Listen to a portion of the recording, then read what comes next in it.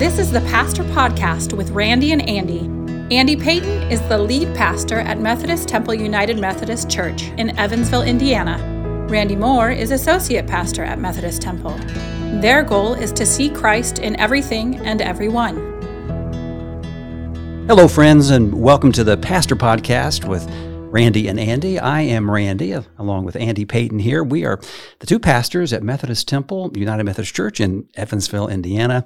So good to have you with us. And Pastor Andy, good to be back with you here on this Wednesday. It is good to be back, and I have hope it is warming up outside, so that's a good thing too. I think we might hit freezing today. We've been below freezing for several days. The meteorologists at the television station say that the high today is expected to be 31. Close enough. I don't remember ever feeling as cold as I felt than yesterday when I was picking my girls up from school. They're walkers, so we go to the side door and we're able to get the girls a little quicker than if we pick them up just in the car. And I had to wait for like 15 minutes outside. Holy cow.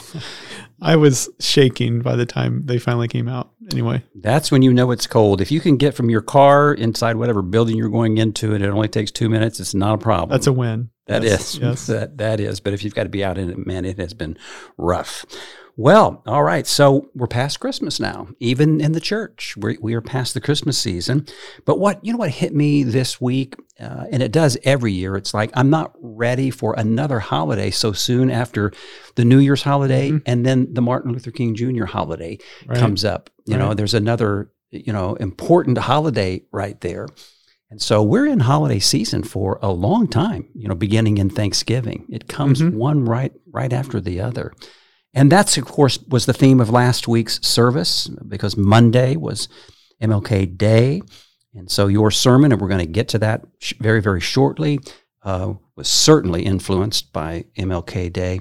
And so we're going to talk about some of that. But let's do our soul check-in. And our souls are, there's a little bit of a risk that our souls might be a little icy this week, maybe, but maybe not. Maybe not. Maybe not. It is. We are getting into more regular time, right? More regular time. The daily routines are more like they are throughout the rest of the year. So it's back to our regular spiritual practices, right? Prayer and study and relationships. I've been experimenting with journaling lately. Yep. I was thinking about John Wesley, and I was thinking about what his spiritual practices were. And one that I've never really heard mentioned all that much, but it's glaring because he wrote everything down. Everything he ever did is written down in a journal. And I thought, I wonder what would it look like if I started sort of doing that, where just reflecting on my day. And I'm convinced that if you want to hear God speak, you need to listen to your life. And what better way to do that in a intentional way than to write some things down. I had a college film professor who highly recommended that we journal every day, that we journal. And I did it in fits and starts, and I haven't done it much lately. But the thing about writing is we think that we have thoughts that we put down on writing, but writing spurs thoughts. Yeah, definitely. Yeah. And you forget. It's amazing how much I forget. You go back and listen to like old sermons and you think, did I say that? Or, At least you have that record. Yeah. And but the journal it works that way, absolutely, because I'll go back on some of my journals and I will, I'll journal for 2 weeks in a row and then miss it for 2 months in a row.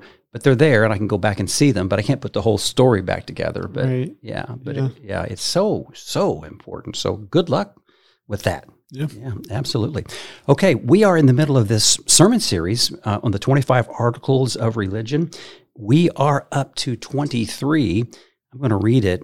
Getting close to the end. 25 articles. We're up to 23. And this one is called Of the Rulers of the United States of America. This is this coming weekend. This coming weekend, yes. Okay. All right. The President, the Congress, the General Assemblies, the governors, and the councils of state, as the delegates of the people, are the rulers of the United States of America, according to the division of power made to them by the Constitution of the United States and by the constitutions of their respective states. And the said states are a sovereign and independent nation and ought not to be subject to any foreign jurisdiction. So I guess, Andy, we should back up a little bit to talk about these articles generally. The 25 articles for the Methodists came out of the 39 articles for the Church of England. For the Anglican Church, John Wesley, Charles Wesley, they were priests in the Church of England. And so one of those things that's real obvious, but then it hits you when you just stop to look at it, is that the Church of England was the state religion. Yes. The United States of America was set up so that there would not be a state religion. And so isn't it interesting that the state religion of England came over to America where religious freedom was reigning, of course, but to kind of make that work is interesting, isn't it? Mm-hmm. Well, and I mean, Wesley wrote this, and he struggled a little bit about the American Revolution, and he was a priest in the Church of England. He was Anglican. Wesley himself was a supporter of the monarchy and that kind of stuff. And so you read that article and you think, I bet he had some hesitation as he wrote that. But at the end of the day, the gospel is bigger than any sort of nation. And that's something we always have to come back to. We always have to be careful not to equate the gospel or the kingdom of God with our particular country or political affiliation or whatever, which way you want to go about it. What do you think he was getting at with this article? Because this article would not, of course, have been in the 39 articles. Well, he's putting his blessing upon it. Really, he's honoring this has happened. This is real, and he's going to honor that this is how it's going to be in the United States, and so yeah, I think that's what it represents, really. Yeah, and it took off like wildfire. Yeah. Yeah, well, I mean, the articles they're being written towards the end of the 1700s. Around that time, the revolution's going on. It's just getting started. There's a sense, who knows if we're going to make it as America or not at that point. And even early on, he's definitely baptizing it and giving his blessing. Okay, so as has been your practice, Andy, you haven't taken these articles and just broken them down word for word. You've tried to find a truth that they contain and then an application for today. And it's been really, really good in that respect. So I'll let you explain how you transitioned from the article itself into the message that you delivered Sunday. Okay. Well, last week's article had to do with the ceremonies of the church. And last week's article talked about how the ceremonies can differ from church to church to church. And so there's no like one set way that a person has to live into the gospel. And I find that a very helpful principle. And so, of course, if you think about the articles of religion, when it comes to ceremonies of the church, that's kind of a shot again at the Roman Catholic tradition, which the Roman Catholic tradition is very, everywhere you go, it's kind of the same. I went to South Africa once to a Catholic service that was done in a different language than my own, still even knew what was happening just because I knew the format of the worship service. That's the Catholic tradition. Well, in the Protestant tradition and the Reformed tradition, that's not the case. They say that you can contextualize your way of worship, you contextualize your way of doing things. And so building on that kind of idea, though, what I suggested in my sermon was that essentially Christ is universal, but there's a diversity in how you can live into a Christ-likeness. And the person I used as an example that kind of lived into this was I'm going to call him an elder in the United Methodist tradition. We don't have saints necessarily in the Methodist Church, in the Protestant churches, but E. Stanley Jones is the guy's name, and I call him an elder because he is such a wise presence in terms of what it looks like to indigenize the gospel in specific context or specific culture. One of the things Jones really believed was that the gospel could become indigenous to each culture. And so there wasn't going to be like one way that you lived into your Christianity. There was multiple right answers in how one lives into their Christianity, which is something I think the Church of America today really needs to think about. There's no like one way for us to do this. It's particularly, I would say that to United Methodist. There's no one way we have to be able to do this. There's going to be multiple right answers on how we can faithfully say yes to Christ. Yeah. Well, thank you for not calling me out on my mistake for reading next week's article first. You and I, in our pastor talk before we opened the mics, were already talking about that article and already talking about Sunday. Sorry about that. So, and then I asked you to transition into next week. You did a beautiful job without calling me out on that. So let me read that. Pastor Andy preached, of course, last week on Article 22, and he pointed it out. It's of the rites and ceremonies of churches, which says it's not necessary that rites and ceremonies should in all places be the same or exactly alike, for they have always been different and may be changed according to the diversity of countries, times, and men's manners, so that nothing ordained against God's word, whosoever through his private judgment willingly and purposely doth openly break the rites and ceremonies of the church to which he belongs, which are not repugnant to the word of God and are ordained and approved by common authority, ought to be rebuked openly, that others may fear to do the like, as one that offendeth against the common order of the church and woundeth the consciences of the weak brethren. Every particular church may ordain, change, or abolish rites and ceremonies, so that all things may be done to edification. And in the service, we only read the first sentence there. But the idea being that there's latitude in there in the way that we do church. It gets a little messy when we talk about how much latitude, though. That's the big debate. I mean, obviously, in many mainline churches, the debate is over gay marriage. And so some congregations are going to be okay with that, others are not, and that's a big rift in Christianity today. It's been there for quite a while. But I think what this article is pointing to more so is like, for example, like a liturgy in our book of worship when it comes to, for example, a baptism. You and I don't have to use a prescribed, like this is the only thing we can use. We can kind of, and we do this, we kind of use some of it, but then we do our own thing as well. And so there's some more freedom for the Spirit to move, if you will, that kind of thing. And you used as an example our first service, which is traditional, and our second service, very different, which is contemporary. Yeah, kind of the same message, kind of not the same message, kind of not the same message. It changes. The vibe changes in terms of just the different types of worship, styles of worship, preferences when it comes to that kind of thing. Mm-hmm. You said that, on the conservative or traditional side, if you go too far, it can become rigid. And on the liberal or progressive side, if you go too far, it can become chaotic. Mm-hmm. But they can come together. Yeah.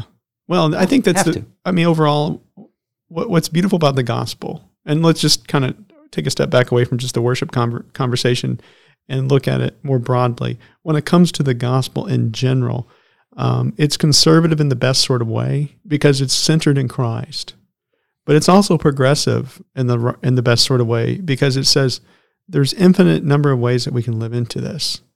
And in my sermon, I talked about how conservatism without the progressive becomes rigid, and the progressivism without the conservative becomes chaotic. And so you really need both. You need that groundedness, but openness at the same time. And so I think that's really a healthy approach when it comes to being faithful and living into the gospel. And so I would suggest it's like two sides of one coin that we call gospel or faith. And you said that we have this very thing in the Methodist tradition, and then that's when you brought in E. Stanley Jones, and there was a personal reason you were even introduced to E. Stanley Jones, and I think that added some emotional impact to your message on Sunday, because your grandmother gave you a book. Yes. Of E. Stanley Jones with her annotations. Yes. My grandmother actually went to, he called them ashrams, and he got the idea from India. She went, so just to kind of draw a comparison what those are, it was sort of like the walk to Emmaus before the walk to Emmaus was the thing, know, that kind of thing. So my grandmother actually went to some of those back in the day in the 1960s. And then my mom and my aunt actually attended some of his revivals. My grandfather drove them somewhere in Kansas. E. Stanley Jones was speaking and heard him preach too. And so he's had an impact upon my family. And my grandmother, and after I became a Christian, gave me one of his books called Victory Through Surrender. And I still have the actual book she gave me, and it has all her little underlines and notes in it. And I remember as I read it, later on, really, she gave it to me early on, and I had to go off and do my own thing for a while when it came to even my Christianity. But as I circled back around and started reading what he had to say, I thought, my goodness, this guy is really ahead of his time in terms of this idea of conservative and progressive. Like, he's grounded, but yet he's open-minded. And I just felt at home in this approach to living into being a disciple of Jesus. I just really felt grounded in that. And I think in some ways his theology is what gave birth to, at Methodist Temple, this idea of, I see Christ in you. This idea of what he's talking about kind of gave birth to what we're doing here today.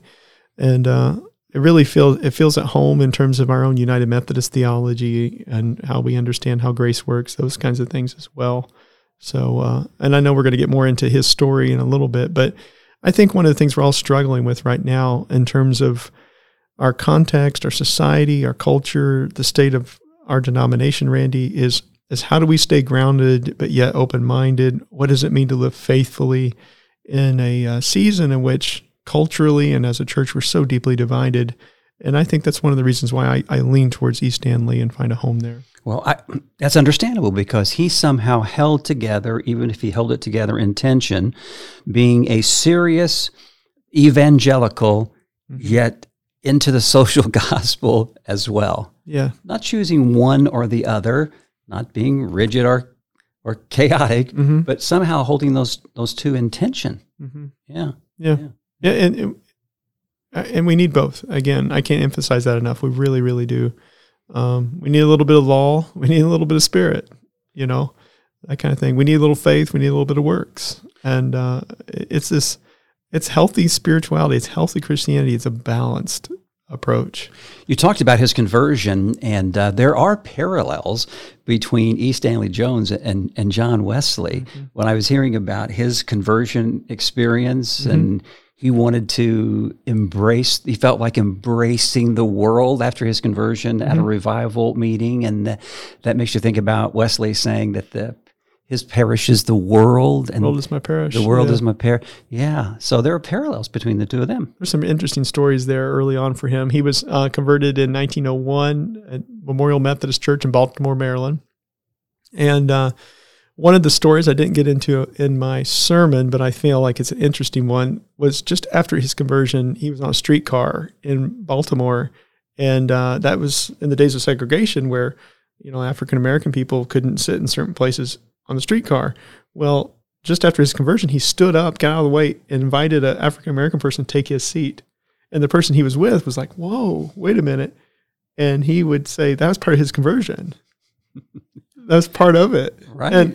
And I'm like, wow. I mean, when he became a Christian, he really began to see life in a new way. In his words, the universe had meaning. It was good. He felt at home again. And of course, he felt like we were all God's children too. All that changed as a result of going to a revival meeting. And we don't do that much anymore in the context of the church. It's just not that way. But what I think about when I think about E. Stanley and what happened to him at that church meeting was that God's presence did something to him, changed him. His heart was strangely warped. It really was. Yeah. And I wonder, I don't have the answer to this one, but I wonder what that looks like for us today. Do we really believe that God's Spirit and presence can transform us in such a way where we can love courageously? Because that was a courageous thing for a young person. I think he was 17, I think. 17, yeah, when this happened. Think about that. The bus incident? Yes. I think I heard he was 17 years old. Yeah, he was born 1884 and it was 19. Yeah, 17. Yeah. So, talk more about the pastor. Robert Bateman. Yeah. So the pastor that was conducting the revival in Baltimore, his name's Robert Bateman, and what makes him famous really is he's the pastor that led the hymn "Nearer My God to Thee" as the Titanic sank. And the story behind that story is Robert Bateman was actually getting onto one of the rescue boats, lifeboats on the Titanic, had his spot on the lifeboat, and then looked at the Titanic and saw his sister was still on the ship that was sinking, of course, and he demanded they stop. He switched places with her. The only thing she got, he gave her his Bible. He had a Greek New Testament, I think, with him, gave her that. She gets on the lifeboat, goes to her safety, lives. He dies singing Near My God to Thee as the Titanic sinks. And I feel like what a powerful expression of what we would describe as agape love. There's no greater love than a person to give their life for another. That's Christ-like love. And here's the man that preached the message where E. Stanley Jones was converted, and here's the man that lived the message when the Titanic sank. And that's amazing. Should have made the movie. I would think so, right? I remember in the movie they were singing a hymn, I think. I don't know if it was that. I think it was. Yeah. It might have been that song. Yeah. So, but when the ship begins to sink, what song are you going to begin to sing? That kind of thing. Wow. It's powerful. Okay, so you continued with his biography. He went on to Asbury. You've got a family connection to Asbury. So, my grandfather graduated Asbury College Seminary, became a pastor. My dad graduated Asbury College, went to Asbury Seminary, but ultimately transferred to another one towards the end there. My mom's a graduate from Asbury as well. My brother, he even graduated from Asbury and went on to Asbury Seminary. Don't ask me where I went to seminary or college. I didn't go to either one of them, but there's a long connection with Asbury in my family, and E. Stanley Jones went to Asbury as well. Graduated there in 1907, became a Christian missionary to India, and that's where his career really starts to take off. He's an evangelist in India, and at first struggled to get any success really in terms of his proclamation of the gospel, and then he pivoted, as anyone who's ever successful does. When things don't work, you change, and he adapted. And the big change for him was he began to realize that his job as an evangelist, go back to that word evangelical, and I think this is the real meaning of that word. His job as an evangelical was to defend Christ, not necessarily Christianity. He was not there to defend a form of Christianity, a doctrinal Christianity, a set of rituals and creeds Christianity.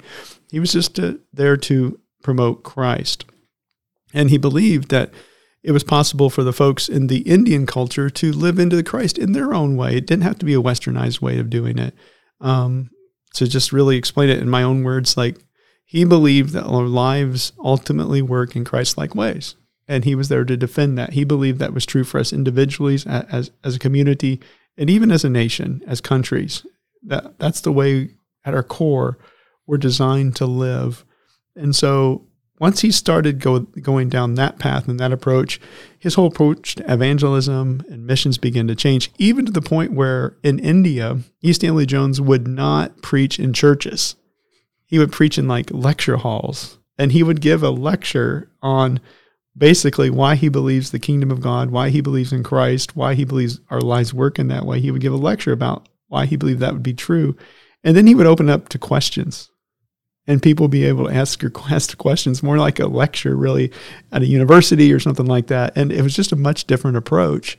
And another thing he would do was he would invite people of all other faith perspectives to come to the table with him. He had these round table meetings.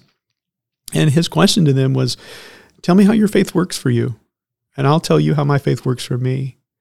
And this was an avenue for him to affirm how Christ-likeness was working in people of a Hindu background, a Muslim background, that kind of thing. And there was really this sense of universality to Christ-like love for him, and it gave him a much different type of ground to stand on. He was not as combative with these other faith perspectives, not as combative with people who are different than him. He was able to be more sympathetic with them because he believed that the presence of a Christ-like God was in these folks that maybe had a different religious background than them.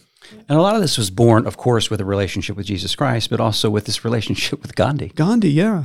He in India, obviously in the early 20th century, Gandhi was the big name in terms of leadership, and he developed a personal relationship with Gandhi. And Gandhi suggested to Jones that the church really needs to do four things. And the first and the most important was we needed to live more like Jesus and worry less about our Christianity. The second thing was we needed to make love the overall focus of what we were doing, the driving force behind what we're doing. Third, we needed, of course, be more sympathetic to other faith perspectives, not as combative.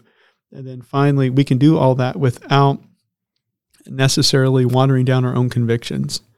And so those 4 ideas became kind of like the groundwork to what he tried to do. And it's just a very interesting way of thinking about presenting the gospel, talking about the gospel. But even just take it out of the early 20th century and let's put it in the 21st century now. My hunch is, Randy, you and I could go over to the coffee shop and talk to someone and say, hey, what do you think about Jesus? Right? Right. And we're going to get a fairly positive answer. But if we go to that same coffee shop, ask that same person, hey, what do you think about Christianity? They're going to give you a much different answer. And this is the Gandhi thing again. Gandhi was famous for saying, I'm okay with Jesus. It's the Christians I have a problem with. And I think a lot of people would echo that kind of sentiment even to this day. I've got personal stories like that. I don't have permission to tell those stories, but very, very close to me. Same situation. I'm okay with Jesus. Yeah. It's the institution that I'm struggling with. And I would say, personally, I can say, yeah, I'm definitely there. I struggle with the institution sometimes and the kind of stuff we get caught up in. And I struggle with how does that fit in with the Spirit of Jesus Christ? And any serious Christian needs to think about that and wrestle with that because it's just human nature. We get caught up and tangled up in stuff that does not really necessarily fit with the core of the message. And that's the constant struggle for the church. Number 4 is so important. Don't water down your own convictions. Yeah. So important. And that's what, to me, it seems that Jones did. He was as evangelical, as traditional.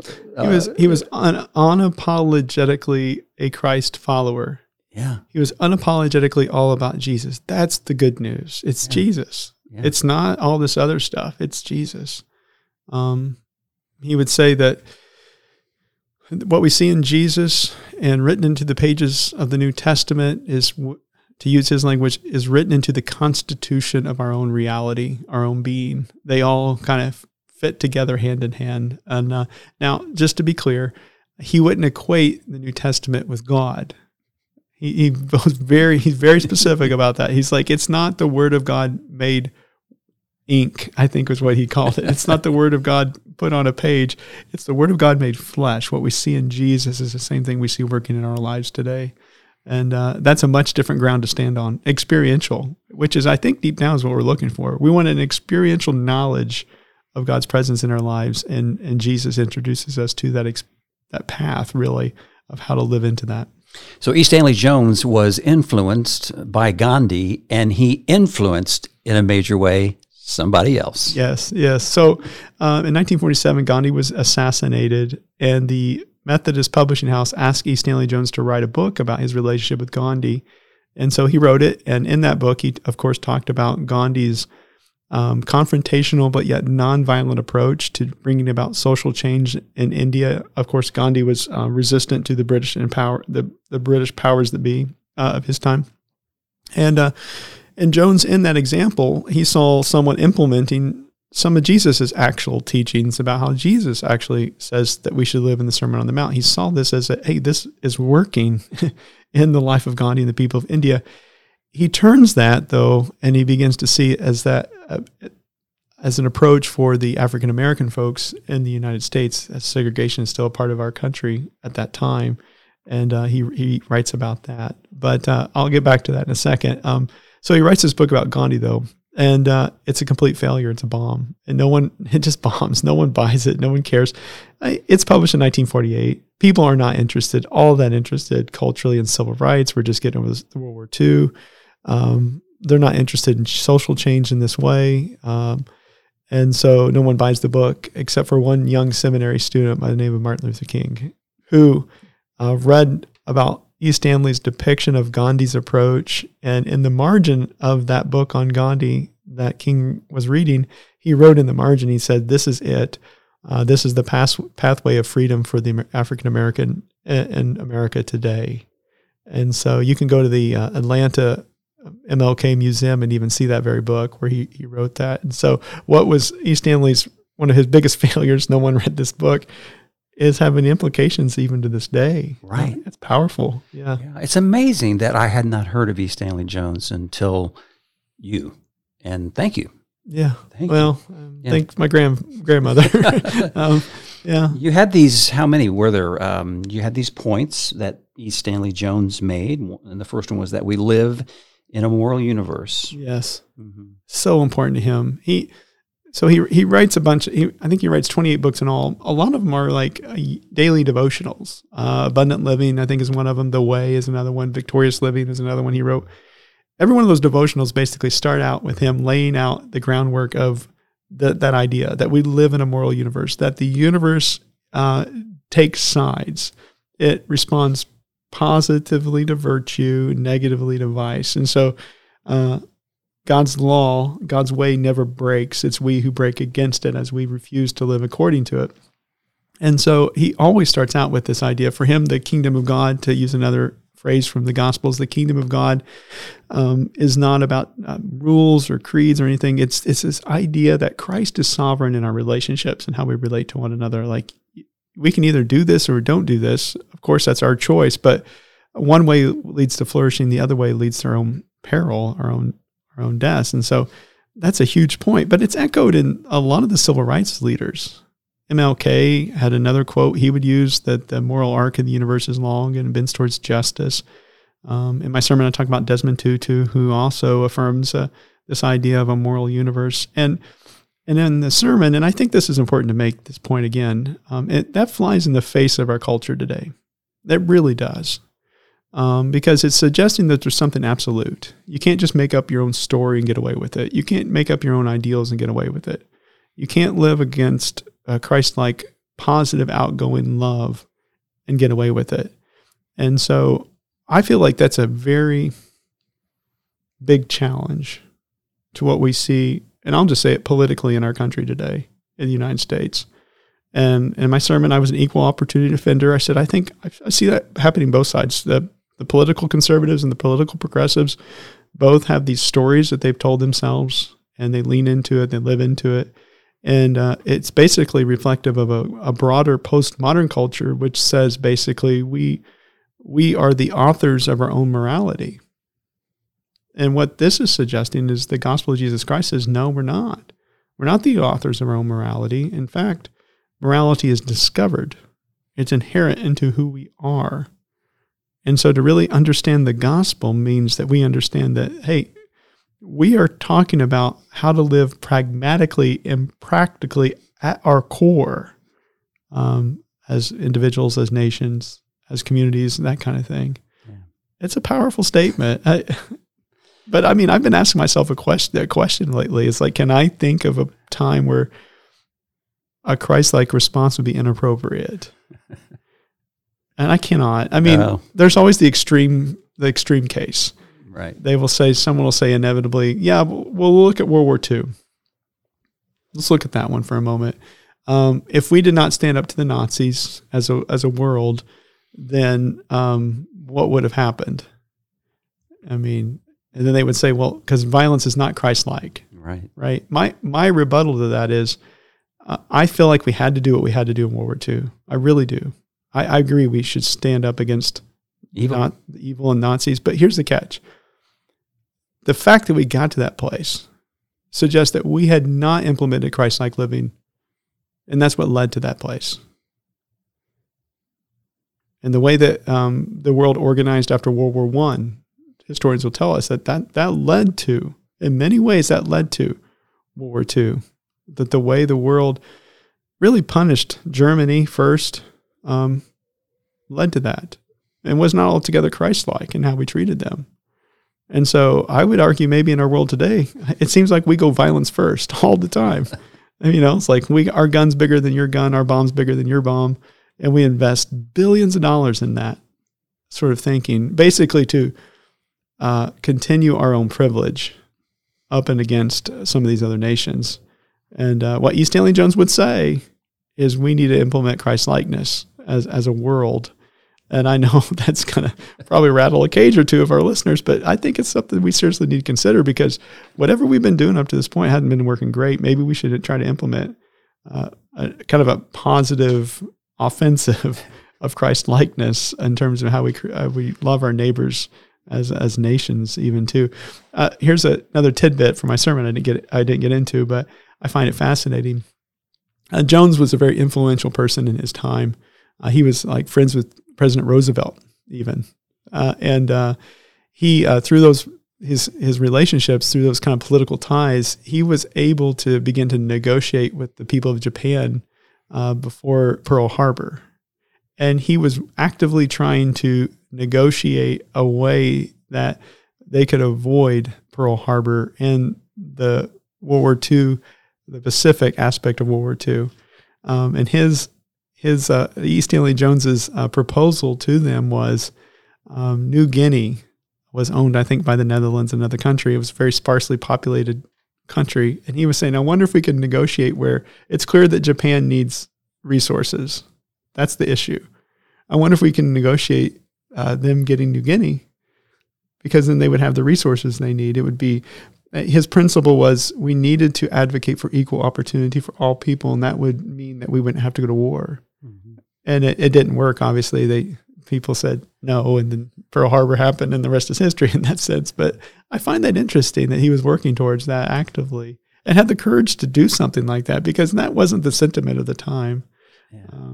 Someone able to do that. He was definitely ahead of his time. Wow. Yeah. Wow. Yeah. Well, his second point, that first point was that we live in a moral universe. The second point was that Jesus is the embodiment of the Word made flesh. Yeah. Yeah. The Word made flesh, not made book, not made ink. It's the Word made flesh. And that same Word that's made flesh in Jesus is active in our world today, working in our lives. And I would challenge the listener, if you're still listening at this point, go listen, go read some of the stuff in the New Testament when it talks about who Jesus is. The first one I would go to is John, the Gospel of John, chapter 1, where we get that line, "The Word became flesh, made its dwelling among us." The word, the Greek word that goes behind our English word in that context, of course, is logos, right, which is wisdom. Uh-huh. The wisdom of God, the wisdom that's eternal of God, that's been here from the very beginning of time, becomes embodied in the person of Jesus. That's the point John's making. The term logos is a Greek philosophical term that like for example, the Stoics of that time would use, and it was like the organizing principle of reason running through all of creation. And so the Christians come along, they adopt that Greek term logos, and they say Jesus is the organizing principle. He is the embodiment of that. And that kind of sentiment is echoed in other places in the New Testament. Colossians 1 says, "In Christ everything holds together." And then, of course, the author of Hebrews says that he's the author and perfecter of our faith. And so this is I know this might sound different to a listener in terms of what Jesus is and who he is. A lot of times we think of him, when we say he's our Savior, as like we accept Jesus and it's a transaction between us and God and we go to heaven. But what Jones is saying is that Jesus comes to bring heaven to earth today. That's what he's saying. And it can happen today as we become faithful followers of Jesus Christ. And the third point is that all this requires the conversion of self. Yes. I want you to deal with that briefly, and then before we run out of time, I want to get to the challenge that you made to the congregation, because it was powerful. But the conversion of self.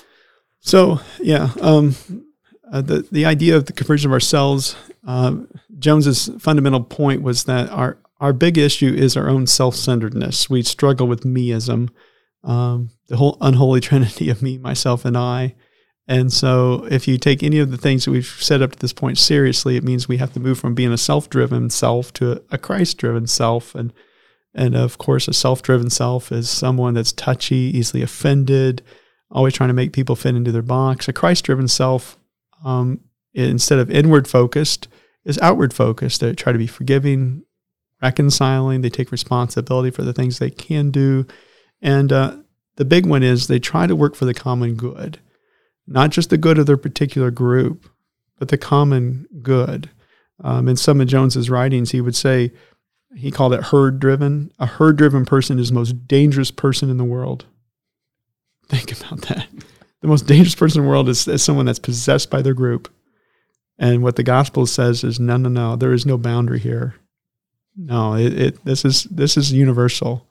And so if it's universal, then we all stand equally before this God who made us too. So there's no room for discrimination, prejudice, or any kind of thing like that in society or in the church.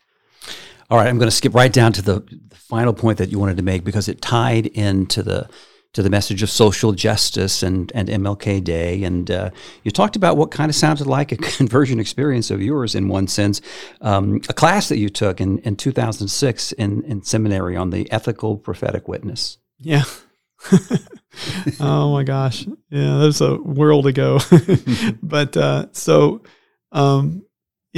go back to this idea of getting over our own prejudice, I grew up in Lagodi, Indiana, which maybe most listeners don't even know where that is, but it's a little bit north of Evansville, kind of out in the middle of Southwest Indiana. And diversity for us was there was a Roman Catholic church and the United Methodist Church, and I think maybe a Baptist church somewhere in town. And we were just your typical white community. And so I became a Christian, accepted a call to ministry, went off to seminary, and I wouldn't consider myself racist. I just wouldn't. And I don't think I am, in the sense of I'm not consciously trying to be a racist, but subconsciously, I think I was cultured into, I'm used to my people. I'm used to my way. And I think the biggest lie that I learned to tell myself is, we are where we are by the decisions we make. And that's just not altogether true. We don't get to choose where we are born. We don't get to choose what we look like. Anyway, all that is going into this class in seminary I took, taught by Dr. Rufus Burrow. It's called Ethical and Prophetic Witness. And I'll never forget the first night. He walks in dressed in a full suit, big, tall African-American guy, goes to the podium, says to the class, "My name is Dr. Rufus Burrow. Good evening. I'm here to piss some of you off." And I mean, I was in the back row at that point, but I woke up and I was like, what's going on? Who is this guy? And he then proceeded to read the names of the African-American young men who've been shot and killed in that Indianapolis community the week before. And then the next week he did it again. And then the next week he did it again. And I think one of the things that began to really bother me was how you didn't hear people talking about it in the news and the media. That wasn't emphasized. These were forgotten people. They were shot, they were killed, and they were forgotten. And he would always pose the question after he did it, though. He'd read the names of the young African-American men killed in Indianapolis the week previous, and then he would ask the question, where are the Christians? Where's the church? And over time, I began to realize, hey, not everyone's life is the same.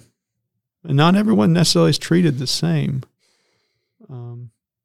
A quote that helped me a lot to kind of contend with that came from Abraham Heschel, who is a Jewish theologian. He said, hey, everyone, how do you say it? Few are guilty, but we're all responsible. That class really did change my life. Just those names of those people that I would have never even noticed if it wasn't for him reading them. So, and that does strike a chord with the gospel as E. Stanley Jones understood it. The gospel as MLK understood it as well. So you looked out on our congregation and you said, so what do we do? Yes. What do we do? If he's challenging the church, what do we do? What are we called to do? Yeah. And you said, keep Christ before us. Yeah, every week we gather at Methodist Temple and we say, hey, we're going to strive to be a safe and non-judgmental community in Jesus' name. And I'm so proud. I'm very proud of the strides that we've made as a congregation.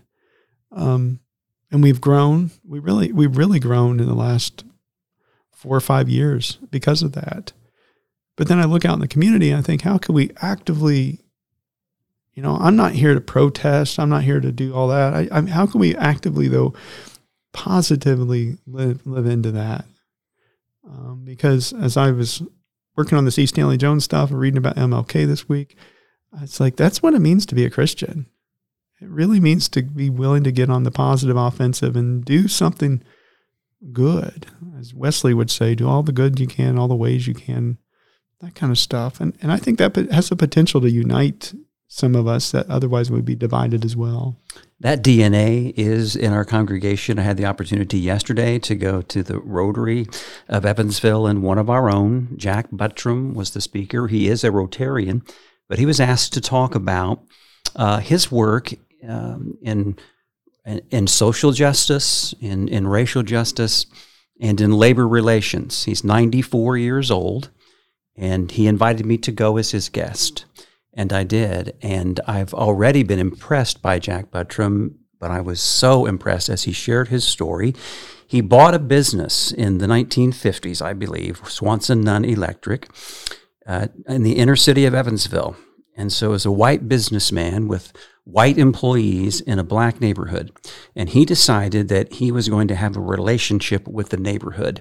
And he did. That's the short version of it. And then with labor relations, Evansville had a bad reputation as a bad labor town. And he decided that he was going to work and form relationships as a management person, form relationships with the labor people, and it worked. Mm-hmm. And what I wanted to bring out was, because that's just a little snippet of what he talked about, but in the Q&A session, someone asked him what his motivation was. And I knew in my heart, and the question took a long time to unfold. And as he was asking this long question, I knew in my heart what the answer was going to be. Mr. Buttram, what was your motivation? And he said, I have to blame a pastor. Mm-hmm. I said, yes. There you go. Yes. Yeah. I knew it must have been coming. I didn't know that it was, he hadn't told me that was the motivation. But one of his pastors, not here, he's 94 years old. He's a younger man. He hadn't arrived at Methodist Temple yet. But he had a pastor that was into social justice and fairness and relationship building in the neighborhoods. Oh, yeah. And it converted Jack Buttram. It's not a liberal agenda. It's a gospel agenda. Right. I mean, the story that I was thinking as you're talking about this was a young 17-year-old boy in Baltimore, Maryland in 1901 who just accepted Jesus Christ. And then as a result of that, he looks down at the person and he says, hey, you can have my seat in the bus. Right. That's it. Yeah. Yeah. You willingly move out of the way. Yeah. You lay down your life for other people. And here's the thing I've always told my Sunday school class, and I would say that to the church too, we are inclusive not despite our faith, but because of it. Yes. If you really get it, you of course are going to lay your life down for people who are different than you, the oppressed, the poor, always. That's Jesus. And I don't care who you are, read the Gospels. That's how it is in there. And any other thing that claims to be Christian and doesn't do that has missed the point. So good on Jack Buttram for being a courageous leader, though. That's awesome. And one of our own happened to be videotaping this speech for WNIN, and we got permission from WNIN to use a small clip of that in worship on Sunday. And so, does Jack know what's going to happen? He doesn't know what's going to happen yet. Cool. Yeah, that's awesome. Let's end it there, or we're going to set another time record, Pastor Andy. It's a good place to end it on. We don't have to go and preview this Sunday sermon because we previewed it. We previewed it on accident. We did. Good to be with you, Pastor Andy. Good to have you, listeners. Thank you so much for being with us. Have a great week. We'll see you again next week. This has been the Pastor Podcast with Randy and Andy. You are welcome to join us at Methodist Temple in person or online. Methodist Temple is at 2109 Lincoln Avenue in Evansville, Indiana. Our traditional Sunday morning worship service is at 8:30 with our contemporary service at 11. Log on to our website at methodisttemple.church. We see Christ in you.